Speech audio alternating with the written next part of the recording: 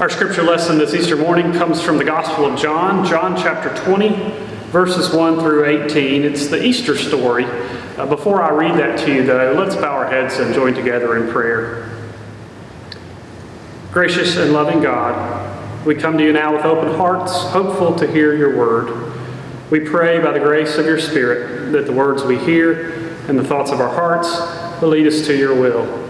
For all of us as your church, and for each of us as your children. Dear God, we love you. We thank you for your love. Amen. So again, John chapter 20, beginning with the first verse. Early on the first day of the week, while it was still dark, Mary Magdalene came to the tomb and saw that the stone had been removed from the tomb. So she ran and went to Simon Peter and the other disciple, the one whom Jesus loved, and said to them, "They have taken the Lord out of the tomb, and we do not know where they have laid him." Then Peter and the other disciple set out and went toward the tomb. The two were running together, but the other disciple outran Peter and reached the tomb first. He bent down to look in and saw the linen wrappings lying there, but he did not go in. Then Simon Peter came, following him, and went into the tomb.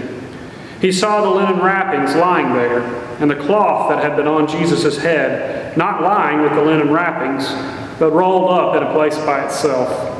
Then the other disciple who reached the tomb first also went in, and he saw and believed. For as yet they did not understand the scripture, that he must rise from the dead. Then the disciples returned to their homes. But Mary stood weeping outside the tomb. As she wept, she bent over to look into the tomb, and she saw two angels in white sitting where the body of Jesus had been lying, one at the head and the other at the feet. They said to her, "Woman, why are you weeping?" She said to them, "They have taken away my Lord, and I do not know where they have laid him." When she had said this, she turned around and saw Jesus standing there, but she did not know that it was Jesus. And Jesus said to her, "Woman, why are you weeping? Whom are you looking for?" Supposing him to be the gardener, she said to him, "Sir, if you have carried him away, tell me where you have laid him, and I will take him away." Jesus said to her, "Mary." And she turned and said to him in Hebrew, "Rabboni," which means teacher. Jesus said to her, "Do not hold on to me, because I have not yet ascended to the Father. But go to my brothers and say to them, I am ascending to my Father and your Father, to my God and to your God." Mary Magdalene went and announced to the disciples, "I have seen the Lord." And she told them that he had said these things to her. This is the gospel of the Lord. Praise to you, O Christ. A few weeks ago, as the reality of this pandemic was setting in, I was watching the news and saw just a heartbreaking story. It was a story about a father who was a nurse in Saudi Arabia. His name was Nasser Ali Al-Sharani. And he had been working at a hospital for years. And every day he would come home from the hospital and his little son would greet him at the door with a great big hug, glad to see his father once again. But on this particular day, things were different. His father had been working at the hospital all day trying to take care of people who were infected with the COVID virus. And he came home, and his mother, the little boy's mother, the man's wife, decided she was going to film her little boy reaching out and greeting his father and hugging him when he came home. But when the door opened, the father realized he was still wearing his scrubs. He might still be contagious and infected. And so as the son ran towards him with arms wide open, the father said, "No, stop!" And he froze. And that's when the father covered his eyes and knelt to the ground and began to weep because he couldn't reach out and hug his son. It was like there was this invisible wall, this invisible barrier between them, a barrier that of course was keeping them safe, but a barrier nonetheless. Heartbreaking to watch. I imagine most of us kind of feel heartbroken this Easter Sunday too, because all of us want to be together on this Easter Sunday, but we have all of these walls up around us that we have to use to protect us during this time. We'd much rather be here in our sanctuary today, singing the songs of Easter and saying Christ is risen, He is risen indeed, and being able to share in the joy of this wonderful holy day. But even though this Easter is very different than what we've experienced, it's not that much different from the first Easter. In fact, the disciples on that first Easter were right where you are. They were locked behind closed doors trying to keep themselves safe. You might remember the story of Good Friday when Jesus died. The disciples scattered and they had to go and protect themselves, to close their homes up and hide from the authorities who were out trying to arrest all of those people who were followers of Jesus. And even on Sunday morning, they were still hidden. Only Mary got up, Mary Magdalene, and went to the tomb to try to prepare the body for its final burial. Of course, when she got there, we know the story. The stone was rolled away, which sounds like wonderful news to us, but to her, in those first few moments, it was a fearful sight. Because she thought maybe someone has desecrated Jesus' tomb. Someone has stolen the body. And so she went to the other disciples and told them what she found. And of course, Peter and John came to the tomb and saw what she saw. But they went back home wondering what was going on. Mary stayed there in the graveyard and began to cry. And that's when a stranger came upon her and asked her that question that we're asking ourselves this morning. Whom are you looking for? She turned and she asked the stranger what he had done with Jesus' body. But when he said her name, those walls that covered up her eyes fell down and she recognized him. This was Jesus Christ in the flesh. And she knew she had found who she was looking for. That's the question we have to ask ourselves every single Sunday, every single day. Who are we looking for when we look at Jesus Christ? When we answer that question right now, we know how we would answer it. We're looking right now for a cure. We're looking right now for someone who can tear down these walls, can set us free, can give us hope that we don't have to continue to live like this in seclusion away from each other right now. We're looking for an answer, for hope. We're looking for someone who can come and save us in the midst of all that we're going through. But the good news of the Easter story is that's what Easter is all about. It's about tearing down those walls that we have up, that we use to hold God at arm's length and maybe hold each other at arm's length too. You might remember the story from Good Friday when Jesus died. There in the temple where all the people came to worship God, there was a great big curtain that divided the people from the Holy of Holies where God supposedly stayed. And when Jesus died on that Good Friday, that great big curtain was torn in two from one end to the other. That artificial boundary that the people had put up to protect them from God was now torn down. And God was on the loose. And there was nothing that could separate the people from the love of God. That is the good news of Easter. That every single day there is nothing that can separate us from God. And there is no boundary that we can set up that can stop God from reaching us and loving us. But not only that boundary that we have between God and us, but the boundary that we have between others as well. There are all kinds of walls that we put up in our lives. Walls like hatred and fear for those people who are different than us. Walls like anger over those people who have hurt us. Maybe walls like guilt that we feel because we need forgiveness ourselves. Maybe it's just the wall of our own selfishness or our own sinfulness. We put up those walls all around us. And it's the good news of Easter that can tear all of those walls down.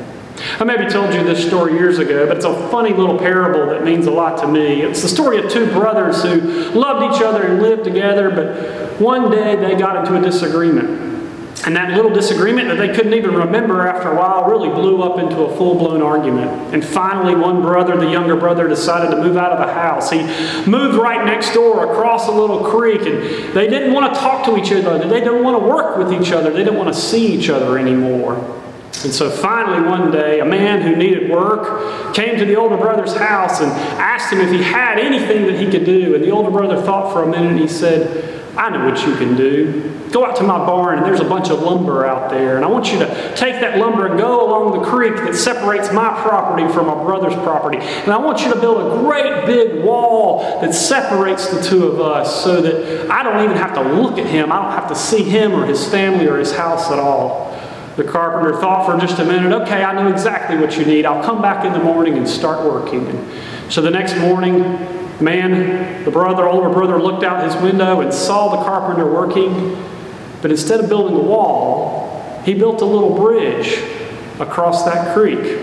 The older brother was mad. That's not what he asked for. And so he ran out to the house and started heading over to scold the carpenter who was there working. But before he could do that, he saw his younger brother walking across the bridge that he had made, tears in his eyes.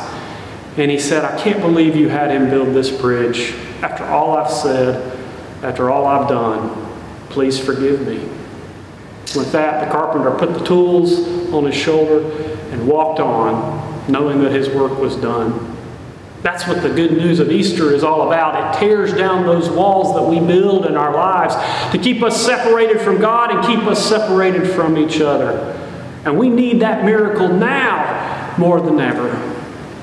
Maybe you feel like we've missed out on that miracle this year because, after all, we can't be here together. It almost feels like maybe we've had to cancel Easter. We can't do our Easter egg hunt. We can't do our Easter breakfast or our sunrise service, all those things that we love so dearly. But it's in these moments now, these moments when we feel so separated, that we need to remember Easter is not just a miracle that happens once a year. It's not just an annual holiday, but every single day is a little tiny Easter for those people who believe in Jesus Christ. I've told you this story before as well, but it's one of my favorite stories from my own ministry. When I worked as a youth minister at the church in Charlotte, North Carolina, we would have an annual Easter egg hunt like most churches do, but we did ours a little differently than we do here. The children would go into Sunday school class while the middle schoolers and the high schoolers would hide all of the Easter eggs. And the teenagers took pride in trying to hide those eggs in a way that the kids couldn't find them. They would throw eggs into the big boxwood bushes so that you had to dig through the bush to find an egg, or they might even throw one up on the roof and get it caught in the gutter, or they might even hide one up in a tree so that the kids couldn't even reach it. Now, there were plenty of eggs for all of the kids, but there were always a few left behind that had not been found, which meant that throughout the year, we would be surprised with Easter eggs.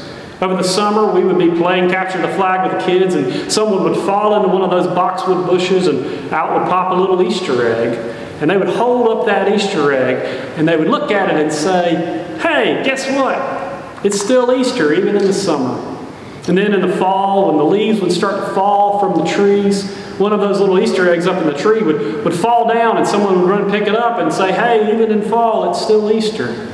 And then right before Christmas, when we would start doing one of those church work days, cleaning up our church, someone would be cleaning out the gutters, and they would pull one of those eggs out of the gutters and said, oh, by the way, even at Christmas, it's still Easter time. Every single morning is Easter morning. Every single morning we are called to proclaim that Christ is risen. He is risen indeed. Remember, we don't say Christ was risen.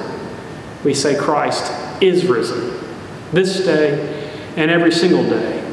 And our calling, even in this difficult time, has not changed. We are called to be Easter people, to go out into the world and show that the resurrection has come and that Christ the Lord is still with us and nothing can separate us from God's love.